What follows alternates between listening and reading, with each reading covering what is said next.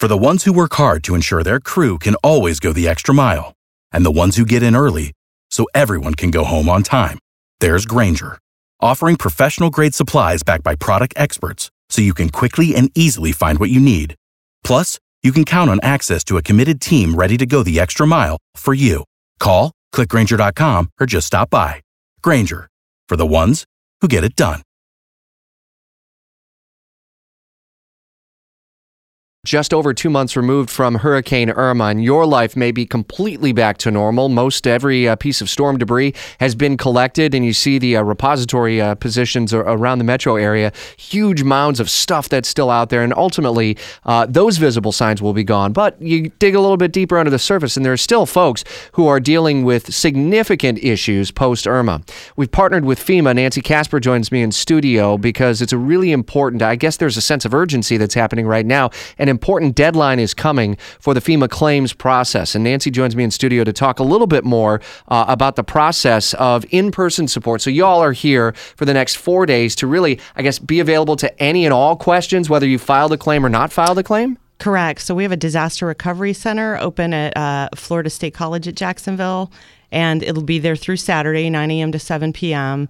And we really want to encourage everyone who had any damage from the storm, be they a renter or a homeowner, to go down there and get registered for assistance if they haven't registered, or if they have questions about the process, if they received a letter that perhaps told them they were not eligible and they have questions about that. Sometimes people are deemed not eligible due to simple mistakes they make when they file the original application. Are you seeing any discrepancies between the number of people who have registered for FEMA assistance and the number of people who are actually following up on some of the questions that still need to be answered, or the holes that are there in their filing or in their claim? Yeah, so we have a large number. The highest number of people in this part of the state is in Duval County in the Jacksonville area. And the previous recovery center that was open last month did not have the foot traffic we would have expected from that number of registrants. What's the reason for that? It's hard to say. It could be that people didn't know it was there, that it wasn't well publicized. So we appreciate the time on your show today to make sure folks do know that there's a recovery center at FSCJ this week. This is the Kent campus. It opens up today and will be open through Saturday, 9 a.m. to 7 p.m. So if I've yet to file a claim, what kind of information do I need to bring? So make sure that you just bring your basic things. Most people know it's things like their social security number and their address. It's great if they come to the center, they could bring a utility bill or something that shows their proof of residency, particularly if they're a renter. Their lease or their rental agreement is helpful. If people have received a letter from FEMA saying that their assistance is on hold, it usually will say in that letter why. So, for example, it may say that we need to see a copy of your insurance policy before we can proceed. Those are all documents they can bring to the recovery center and meet with someone. Do I need to bring pictures? Do I need to bring video evidence of some sort of damage? Do you go in depth with these recovery centers?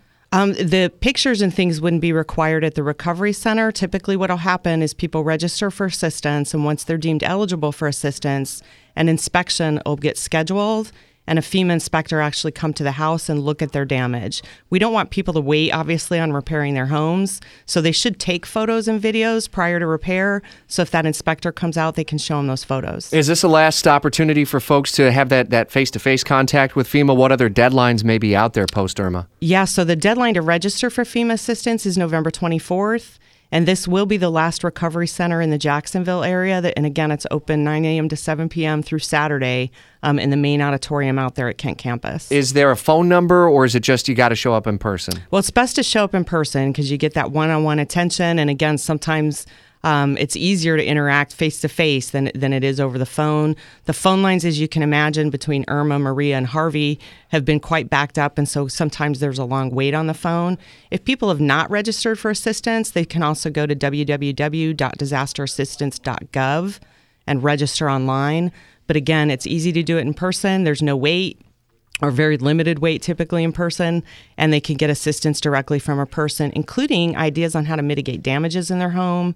There's mitigation experts there There are Small Business Administration is there. So we've got a large number of services available at that recovery center. Available over the next 4 days, beginning today, 9 a.m. through 7 p.m. at FSCJ Kent Campus. It's on Roosevelt on the west side. As you're approaching Murray Hill, you're leaving NAS Jackson on the west side of Jacksonville. Head out to FSCJ Kent Campus, 9 a.m. to 7 p.m. today through Saturday. Nancy Casper with FEMA, thank you for coming in. Appreciate it. And we'll make sure we post all this information at WOKV.com as well, okay? Thank you. Appreciate you having us. Thank you, guys. Stay safe, too, and best of luck. And hopefully we can see big crowds out there in terms of matching up folks in Northeast Florida with FEMA assistance. For the ones who work hard to ensure their crew can always go the extra mile, and the ones who get in early so everyone can go home on time, there's Grainger, offering professional-grade supplies backed by product experts so you can quickly and easily find what you need. Plus, you can count on access to a committed team ready to go the extra mile for you.